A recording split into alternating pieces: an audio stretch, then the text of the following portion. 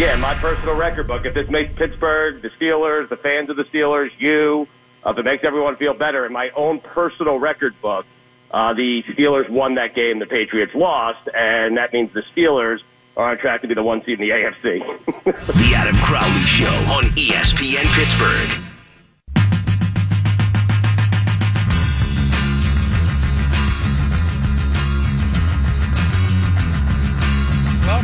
Welcome.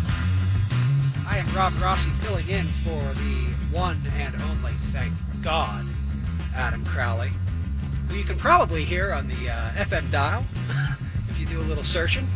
See, here's how we're going to roll today at iHeart. We're going to have Adam Crowley filling in for Mark Madden and Rob Rossi filling in for Adam Crowley, which means the Mark Madden Show gets a host that you've maybe heard, and the Adam Crowley Show once again becomes the only sports talk show in North America that gets to have a high-profile upgrade when he's off.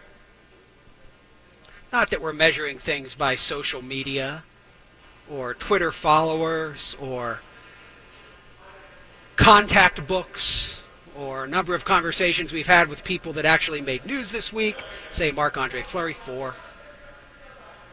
Not that we are going to measure things by, say, number of times we've been on the ice with the Penguins when they've won the Stanley Cup. 3. Or the Steelers when they've won the Super Bowl. 2. Or even one of the rare postseason games at PNC Park. 2. I'm just saying. Let's be honest. But anyway, we wish Adam well in his current endeavor. But obviously the place to be on the radio is with the real deal, Rob Rossi. And I'm here with you until 7 o'clock, and we are at the wonderful, vivacious, and soon-to-be hoppin' Carson City Saloon. And you want to get down here, starting at 5, listen to these happy hour specials we got. $2 for any draft beer. Okay? Now listen, I know a bunch of you like to drink. $2 for any draft beer? You should be feeling great by 7 o'clock if you're coming down for that deal. And since, most of you are like me and haven't hit a gym in a while, $5 apps. $5 appetizers. I don't know if it gets better than that. Take that back. It gets better than that. You can also call in here on ESPN Pittsburgh at 412-922-2874. 412-922-2874 is the number to get in here on the Adam Crowley Show. Talk to Rob Rossi, a real radio host for a real radio time on a real Friday afternoon. And if you are like me, you were real in that you were up this morning watching a streaming display that was the Winter Olympics opening. No, we're not going to talk about that. See, you thought I was going to go there. You didn't. Here's where I want to start today's show. Kind of slipped in under the radar this week, didn't it? That Ben Roethlisberger's gone from a year ago wondering if he was going to play beyond this season to now wanting to play till he's like Tom Brady's age. Jeez, Ben, make up your mind. I mean, come on. That's like, I kind of want to think we'll play this out and see before we get married to, hey, honey, let's do it right now. Let's go to Vegas and let's get this thing done, right? I want kids, the house, the dog, the white picket fence, all of it. Like, that's the extreme we've gone. Ben didn't want to commit to now Ben wants to commit again long term. And I don't blame him. I've got a team that is a Super Bowl contender. I've got a team that looks like it's going to re-up Le'Veon Bell, maybe the best running back in football, that's already re-upped, Antonio Brown. You got Juju Schuster-Smith. It looks like Martavis Bryant, based off the way we saw him in the second half, has got his head on straight again. Great offensive line. Now look, we say all these glowing things about the Steelers. I should say the caveat being, the big exclusionary point being, let's just ignore what we saw against the Jacksonville Jaguars twice this year, right? Let's just ignore that twice the Jaguars came into Pittsburgh and kicked the Steelers around. Other than that, things are looking good for the Steelers, right? The Patriots seem to be aging.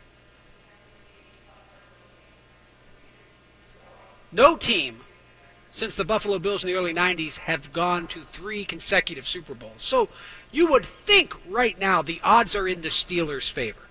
We have not had a back-to-back Super Bowl champion since the Patriots of the early 2000s. We've not had a team go to the Super Bowl 3 years in a row since the early 1990s. So you would think that the Pittsburgh Steelers would be well positioned next year to add a 7th title, being that the 2 teams that were in the Super Bowl, recent history, suggests either won't win it again or won't be there. And if you're Ben Roethlisberger, you have a chance to provide some cost certainty by doing a long-term deal to yourself and your franchise to allow them to do some things they need to do. And let's face it, the Steelers have drafted pretty well the past few years. They're the Steelers. They're usually in it. As a lot of us thought, it looks like Ben Roethlisberger's position towards the end of his career to have one of those magic runs. But we might be looking at this from a purely noble standpoint, and I'm looking at it this way. Have you seen what quarterbacks are getting paid in the NFL? Now, I know, how much money do you need? But here's the thing. I've never met anybody with a lot of money that doesn't need more. And I've only met people without a lot of money that need a lot more. And if you look at what Ben Roethlisberger could possibly do here, which is, in theory, play out one contract that made him $100 million, play out the majority of another that would add, what, 80, and then get a couple of more years tacked on, probably in the $25 million a year range. And by that I mean probably upfront money, a lot of guaranteed money up front so the Steelers can structure it. You're looking at a guy that if he wanted to, for just career earnings from the Steelers when all is said and done, if this happens, he could buy Sidney Crosby twice. He could buy Crosby twice and Malkin once. Think about this. If you're Ben Roethlisberger, of course you want to play another 3 or 4 years. Have you seen what they are paying quarterbacks who haven't done anything, not only historically or recently, like Ben Roethlisberger? Matthew Stafford getting paid on potential that never seems to come through. We just saw Jimmy Garoppolo, get paid for like 7 games in his career. If I'm Ben Roethlisberger or one Mr. Thomas Brady, I am telling my team, we will play forever. Just keep paying us. And by the way, have you read these reports, my fellow Pittsburghers? I know you like to be called Pittsburghers. I like Pittsburghians better. I think it sounds classier. And let's face it, Pittsburgh, when it comes to me and the rest of you, I know from class, Pittsburghians is what you should strive to be, not Pittsburghers. But we can discuss that later on in the show. Tom Brady's now talking about how he wants to restructure his contract to be paid more than Jimmy G out in San Francisco. I got to give it to Tom Brady. For a guy with 5 Super Bowl rings and a guy who's pretty much going to own every record in the NFL book, he's remarkably threatened by Jimmy G, isn't he? Like, he got the guy out of town quicker than you could possibly think the Patriots wanted to. Killed any chance they had of having a serious trade. And now that Jimmy G's signed a new contract with the San Francisco 49ers, Tom Brady's like, yeah, I want to be paid like that guy now, too. Like, Tom, what is it with this guy?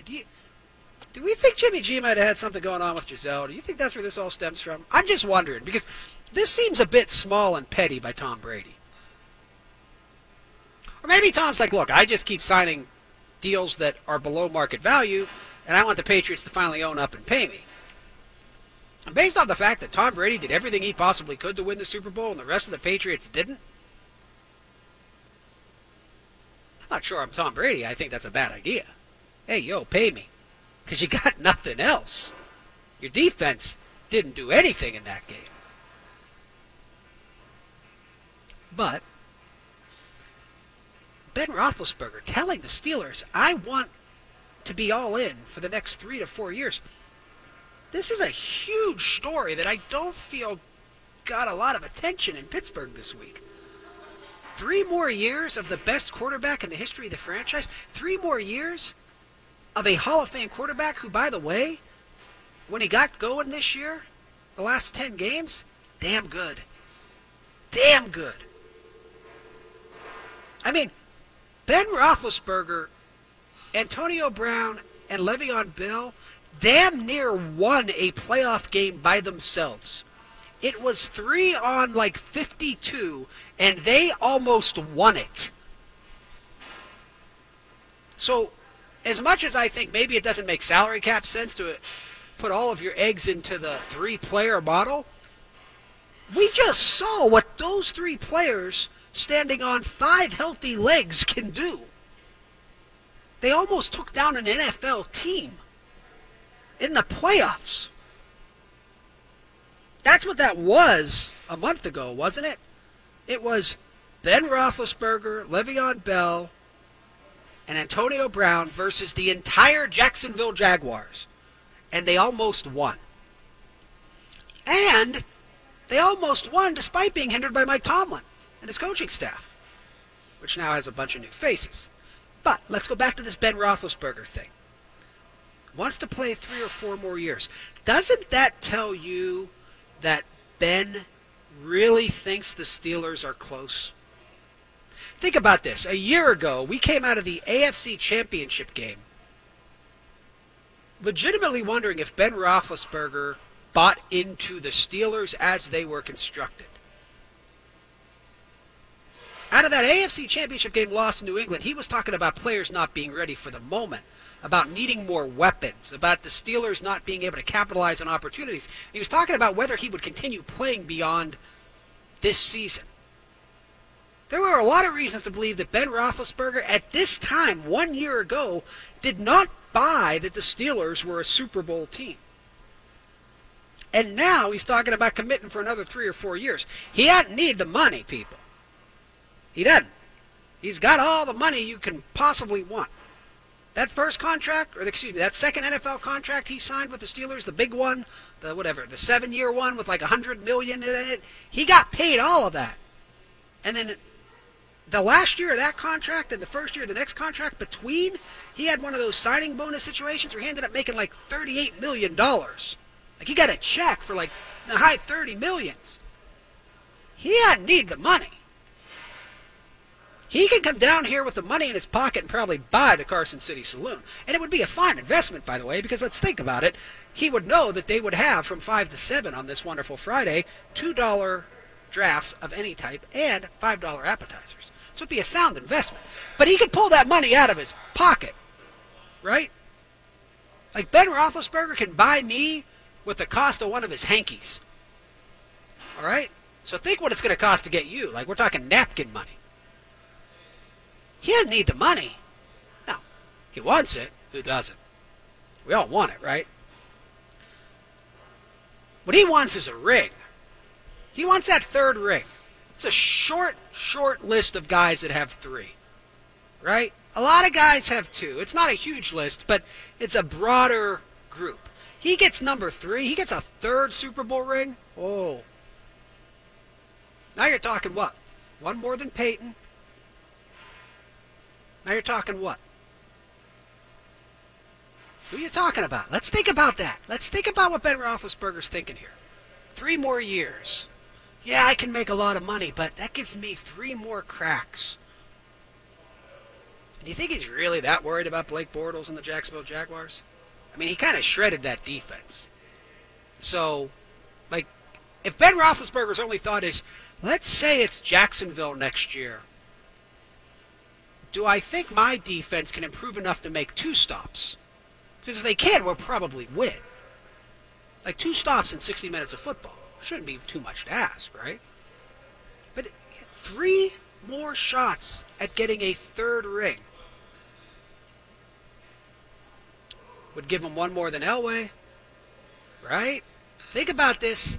We talk about the greats of all time. Who's on that list? Manning, Elway, Brady, Montana, right? These are who we talk about, right? Breeze. Ben gets 1 more ring. He's going to have at least one more than Breeze, probably multiple more than Breeze. And he's only really going to be behind Brady, Montana, and Bradshaw. That's a pretty good group. Like, that means you were one of the best. He's not going to have their numbers. He's not going to have the numbers of a Manning. He's not going to have the numbers of a Brady. He's not going to have the numbers of a Breeze. But if he has 3 rings, he's going to get one more than Eli, by the way. Breaks the tie in the draft class. So I think this was a huge story this week that we just weren't thinking about. And as we think about this going forward here on ESPN Pittsburgh, I want to take your calls at 412-922-2874. Again, 412-922-2874. And I want you to think about this. If Ben Roethlisberger wants to play 3 more years, how much better does that make you feel about the Pittsburgh Steelers' upcoming draft class, knowing that they probably don't have to take the quarterback we all thought they might? All right, when we come back, we'll get more into that. Also talk to Frank Saravelli of TSN about the NHL's impending trade deadline and what's going on. This is ESPN Pittsburgh. Welcome back. Adam Crowley's not in, which means you get a real-life Pittsburgh personality on the air. We can get real, actual guests that bring credibility to the air. So joining me now on ESPN Pittsburgh, please welcome my good friend, the finest NHL reporter on the planet right now, Mr. Frank Saravelli. Frank, welcome. Hey, Rob, what's going on? Frank, well, right now in Pittsburgh, we have about, 5 to 6 inches of snow and ice that's about to melt because it was going from like 22 to 49. So that said, being that your hometown is Philadelphia, I imagine it's a little worse up there after the parade yesterday. It's overflowing with nothing but pride at the moment, I think, after the Super Bowl. We've never heard that of Philadelphia, Frank. Please explain what that's like for your town. Oh, it's unlike anything I've ever seen, just a celebration. And it's frankly incredible just watching everything unfold yesterday with the parade. I know you guys have been through a few of these before, but it's been just crazy seeing everything.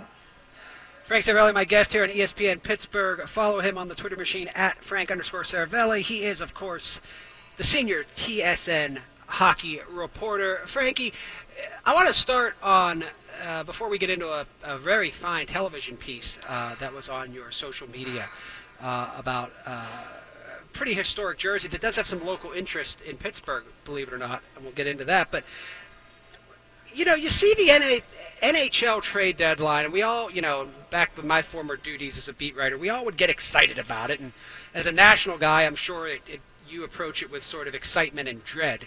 Excited that it will be over, but dread that it's, approaching. But when I see a day like the NBA had yesterday, it always made me wonder, when did the NHL trade deadline stop becoming something that delivered? Because I can't remember the last time there was any sort of spark quite like the one we see rather consistently from the NBA when they go to move players. Yeah, I don't know. I mean, that's the truth of the answer. I don't know that we've ever had anything as big a splash or as juicy as the NBA trade deadline was yesterday. I mean, that was like something else. Like right. Not just the volume, but the magnitude of the players that were moved. I mean, it's unbelievable. And I think in some ways the NHL is such a crazy risk-averse league that that's why you don't see that. And it's crazy how different, and it's almost cyclical too, in the sense that I think in some ways the NHL's trade deadline is now becoming bigger than it was in the past. I mean, yeah, we're not going to see anything like the NBA, but it's like one of the few times a year now that GMs are really going to have a chance to remake their team. Right. Free agency is almost going out the window. Teams aren't taking that seriously. And then all of a sudden, you get trade deadline and maybe the draft, as really one of the few pressure points in the year to be able to actually do something with your team. Talking with Frank Seravalli here on ESPN Pittsburgh. He is a senior TSN hockey reporter. Frank, I talked to Jim Rutherford about this last year, and he's a big proponent of moving the NHL's trade deadline up a month. He thinks there would be more deals. He thinks there would be GMs possibly able to trade with not just the short term in mind, but the longer term.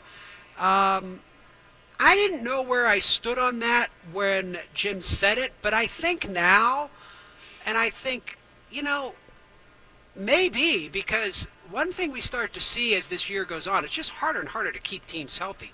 I think if this thing was at the end of January, as opposed to the end of the February, beginning of March, I think there would be more likelihood that we would see teams remaking their roster because they would still have enough time to conceivably convince themselves they're in it.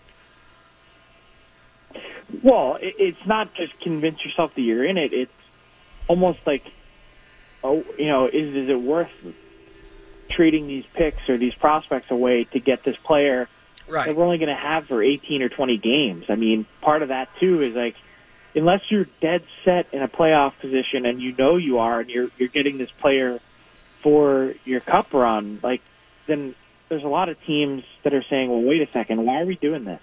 Because you've had a number of teams, especially over the last few years, trade for a player. They'll trade a first-round pick, a prospect, and a roster player, and then they don't make the playoffs. The LA right. Kings did it 3 years ago.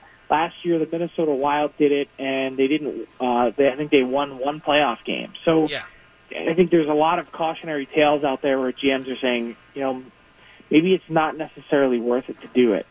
Well, and a lot of times, too, Frank, you see teams do what the Penguins did last year, which is they make moves based off of needs because of injury, and they end up becoming these pivotal moves because if you're lucky enough to get healthy, all of a sudden that defenseman you added because you needed at the time a guy that could play top 4 minutes becomes a guy that can, improve your depth, or the same with a forward. But I just think when we think about this trade deadline, it is one of the 2 times a year, as you mentioned, where GMs really have a chance to shake things up.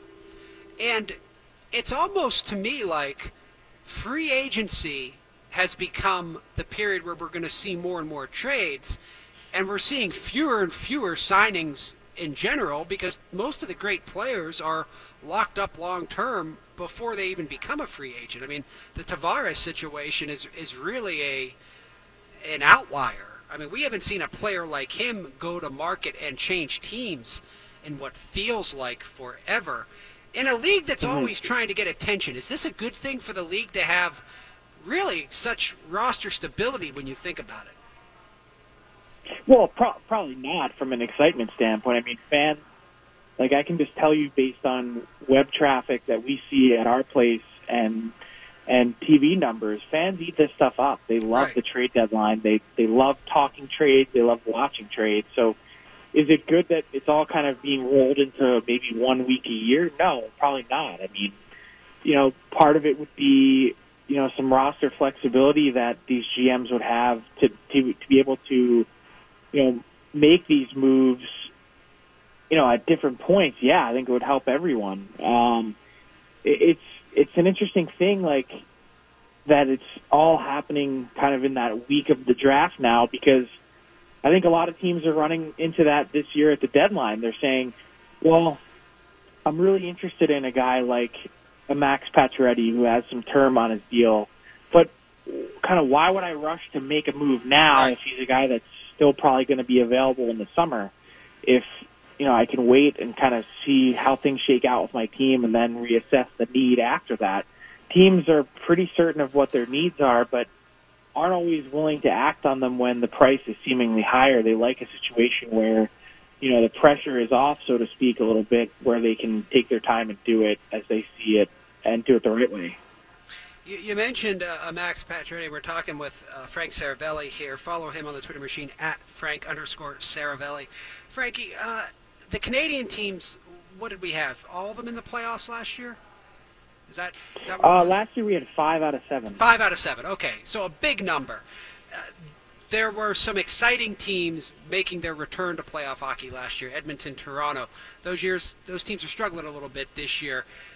How important is that for the strength of the league to have a strong Canadian presence in the postseason? I obviously know it helps television ratings in Canada, which is huge because, let's face it, a lot of the revenue comes from Canada. But how much better would the league be if, that was a regular, 5 teams out of the 16 every year being Canadian or even more? Because I do think in a way it's good for the revenue, but it might not be great for the overall product in America, and I never figured out where the right answer is on that. I hadn't really thought about it from that perspective before. I mean, I think having some Canadian presence is obviously a great thing for the league, but I think you're right. For the overall strength and health of the game, to have more of a consistent, American presence, to have a market really establish itself as, a true, hockey power. Like if Nashville, for instance, would go on to go to the Cup final or even win it after, a playoff appearance, the deep run last year, I think that would go a long way. It's like, I think people are looking for consistency. Which markets and teams can we count on year in, year out as, true contenders? And that's the one thing that you look at a team like, you look at all these different markets, you're like, well, you'd almost flip a coin. And I think that's the one thing that, as the league loves the parity of it, I kind of hate it. I hate that there's not a couple teams or a handful of teams that are true superpowers and everyone else is trying to knock them off. I don't like that, the fall off from, 5th place in the league, you're separated by 2 points and all of a sudden you're down in 26th place. Like, I don't know that that's the way that it should be. It creates a lot of fake parity in the sense that, there's teams that don't really have a chance, but the standings make it look like they do. Like, I think a lot of people were watching what the Rangers did yesterday with the statement that they put out, essentially saying, in nicer terms in this, that they're about to blow things up, yet they're only 3 points out of the playoff spot. People are saying, well, why would the team do that? They have a chance to get in. They have Henrik Lundqvist 3 points away. Well, but they're not really a contender. So, the standings say one thing, but, what a GM is seeing with his eyes tell him something so totally different. And, Frankie, it's interesting you say that because the league does like to tout its parity, but if you look at the salary cap era, we now have a team that's won the Cup back-to-back years in Pittsburgh. Pittsburgh's won 3. Chicago's won 3. LA's won 2. There hasn't been a lot of parity when you think about it in terms of the end result. There have been these sort of mini dynastic runs by Pittsburgh and Chicago. Even Boston, looking like it's returned, has been to a Cup final and, of course, won a Stanley Cup. So it's always interesting to me when the league touts that because I don't think having a bunch of teams close in the standings necessarily equates to parity.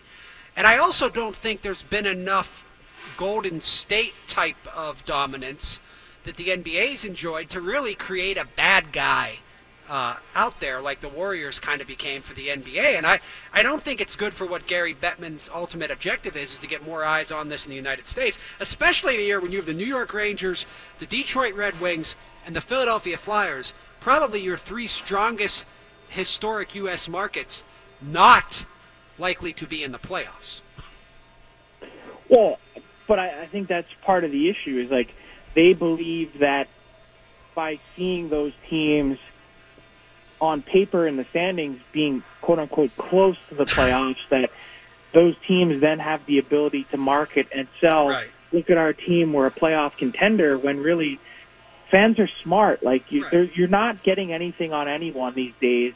Yeah, that doesn't fly in Philadelphia, right, Frank? I mean, look, I'm in Pittsburgh. No, the Flyers haven't won a playoff series in 5 years. Yeah. There's no chance that unless their team, they really believe their team is a contender, that every seat in the building is going to be full every night. It's just it doesn't happen. In Detroit, they ran into the same thing. They made the playoffs for 25 straight years, and after that, the fans at the end of the streak were like, yeah, so what? We haven't won a round in how long?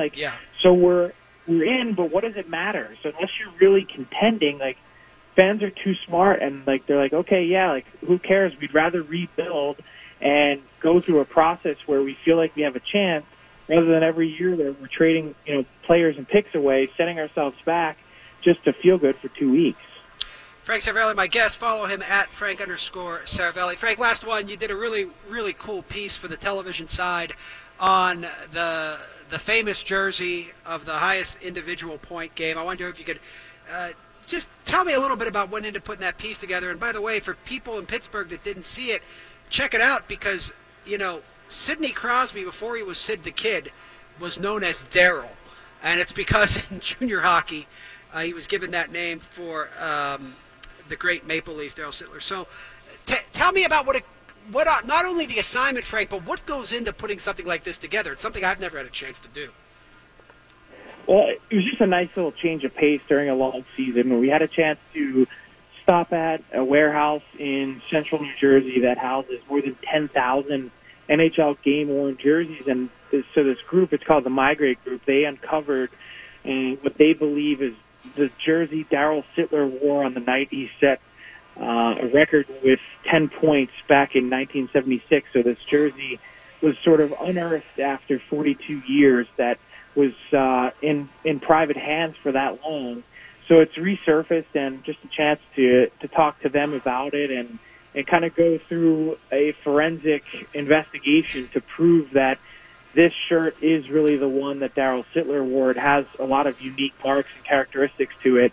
They were able to take photos from that game and match it to prove that this is that jersey. So just a different sort of experience. And when you have a season that lasts as long as the NHL does, it's always good to talk about something different for a change. Yeah, and it was really interesting. You mentioned that forensic evidence. I was fascinated by it. Frank, great job on that. Thanks for joining me. Guys, go to tsn.ca, check that out. Follow Frank's Twitter feed, and on Facebook he put it out there too. That's the great Frank Saravelli, at Frank_Saravelli. We'll be back here on ESPN Pittsburgh.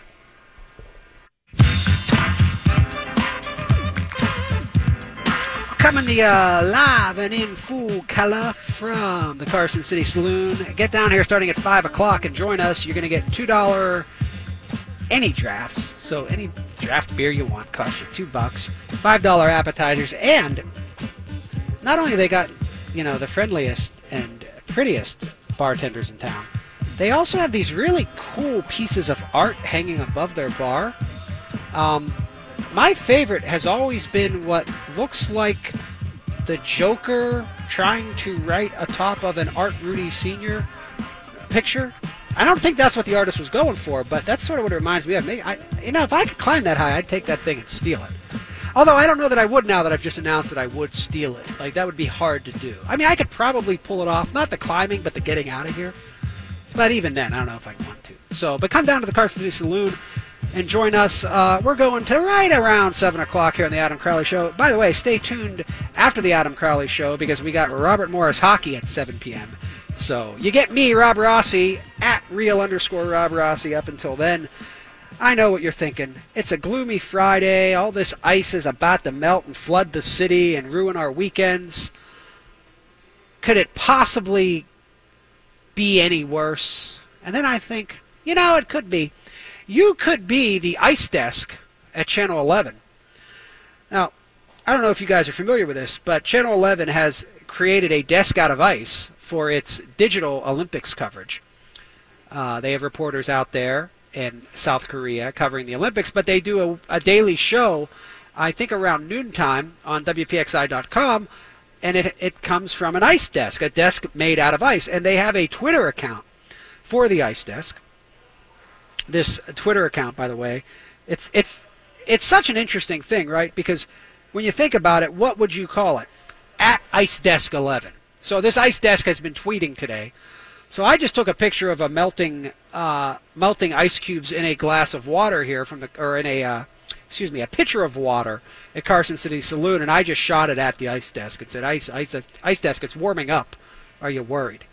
I'm thinking about taunting the ice desk every day of its existence. But how awesome would it be if that ice desk melted like 3 days into the Olympics? Like, then what do they do? Like, how great would that be? Like, there's not much that could make me tune into a digital afternoon show about the Olympics. But to see that ice desk go before anybody even got a chance, like, that'd be cool. And here's my thing. If you're behind that ice desk, if you're like Chase Williams or somebody like that, I think that thing's going.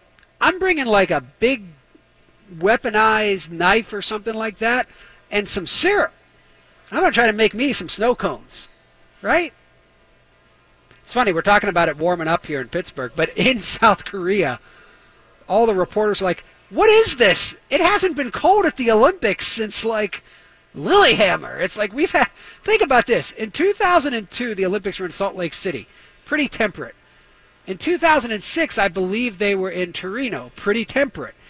In 2010, the games that were ruined by the evil Canadian Empire taking advantage of the heroic United States men's team having to beat it twice in the tournament. That was in Vancouver. It was warm enough to burn the city down that time. Then we went to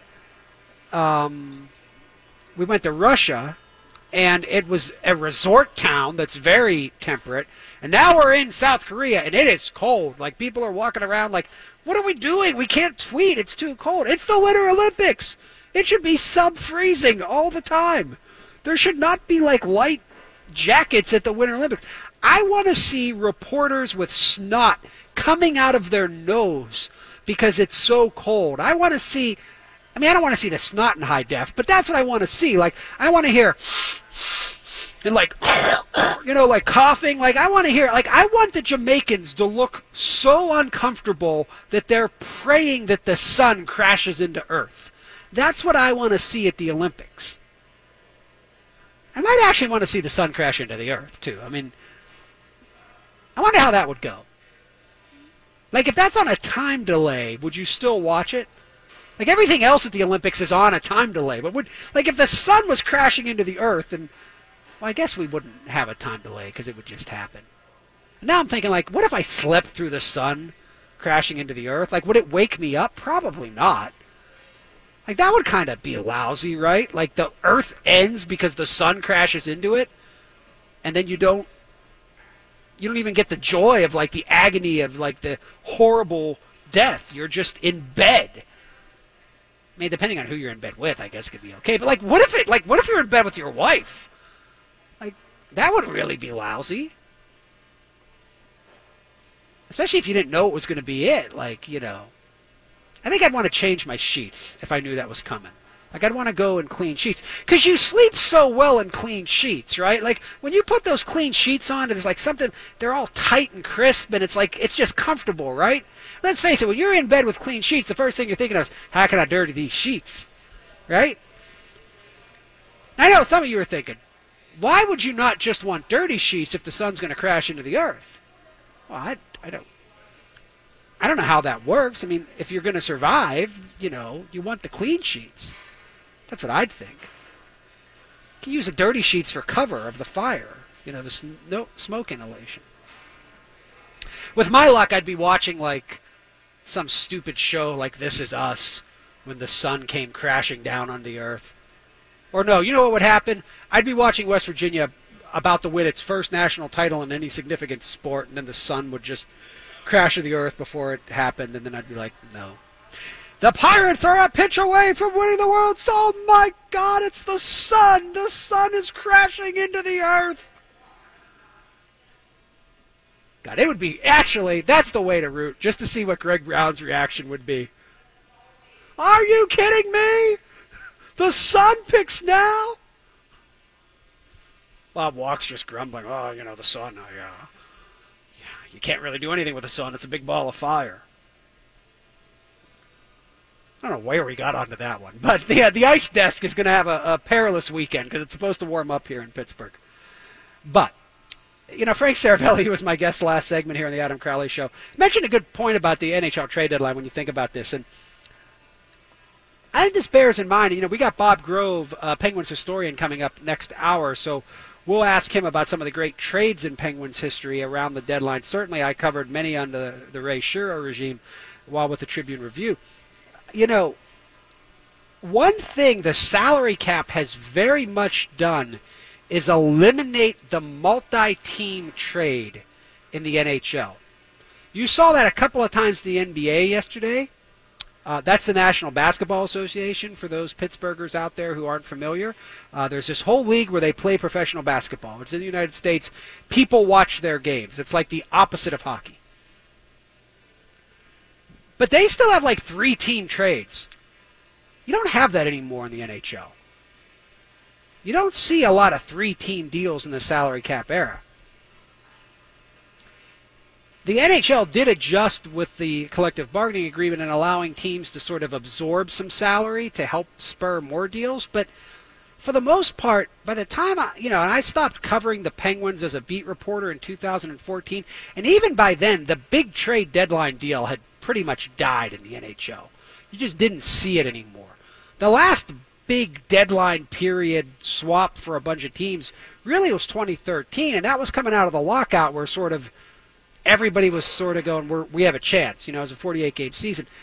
I think it's bad for the National Hockey League that we don't have a more adventurous atmosphere going into the trade deadline. Because as Frank Saravelli of TSN, who was my guest last segment, as he noted, there's a lot of interest in this. A lot of people will be following Twitter or checking out websites. Go to triblive.com, go to tsn.ca, go to whatever, right? And you're going to check to see what the rumors are, what the rumblings are. The truth is, the rumors are much better than the actualities. I mean, even think about some of the best Penguin trades of recent lore. Phil Kessel happened coming out of the draft. That's a big trade for the Penguins. That happened coming out of the draft. The Marc-Andre Fleury situation, if he hadn't been allowed himself to be exposed to the Vegas Golden Knights, that trade would have happened in the offseason. You don't really see these big deals happening in season, and if they are, they're deals involving guys who are past their prime or on rentals, so they're not really that exciting. And Jim Rutherford, the Penguins GM, has talked about there being value in moving the trade deadline up a month, saying, giving teams those extra 10 to 12 games, taking it from 18 regular season games to have this asset that you acquired to 28, would really make it likely more fruitful for the teams moving players. But here's where it could be a problem, right? If you look at the standings now, too many teams can fool themselves into thinking they're involved in an actual Stanley Cup contenders race, right? Think about a month back. Like, nobody was eliminated. Like, as bad as things looked for the Penguins, they were like a sneeze away from being back in second place a month ago.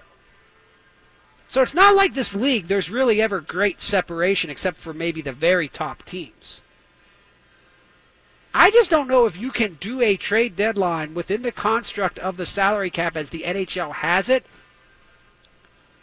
and really have it be that exciting anymore unless something completely becomes an unforeseen instance. Unless a situation where, like, Jonathan Tavares tells the Islanders, I'm definitely not going to re-sign, and they go, we got to get something for him. But that doesn't happen. I mean, think about it. For all the big moves the Penguins made under Ray Shero, what was the big one? Marian Hossa. And that came in like Shero's third year. So the NHL trade deadline can be kind of a dud. And, if it is, it might be good for the Penguins, because right now, I don't think there's a team in the NHL that wants to play them, and if nobody gets that much better, they're probably your favorite going in. 412-922-2874, 412-922-2874. That's the number to call. I'm Rob Rossi, in for Adam Crowley on The Adam Crowley Show. This is ESPN Pittsburgh.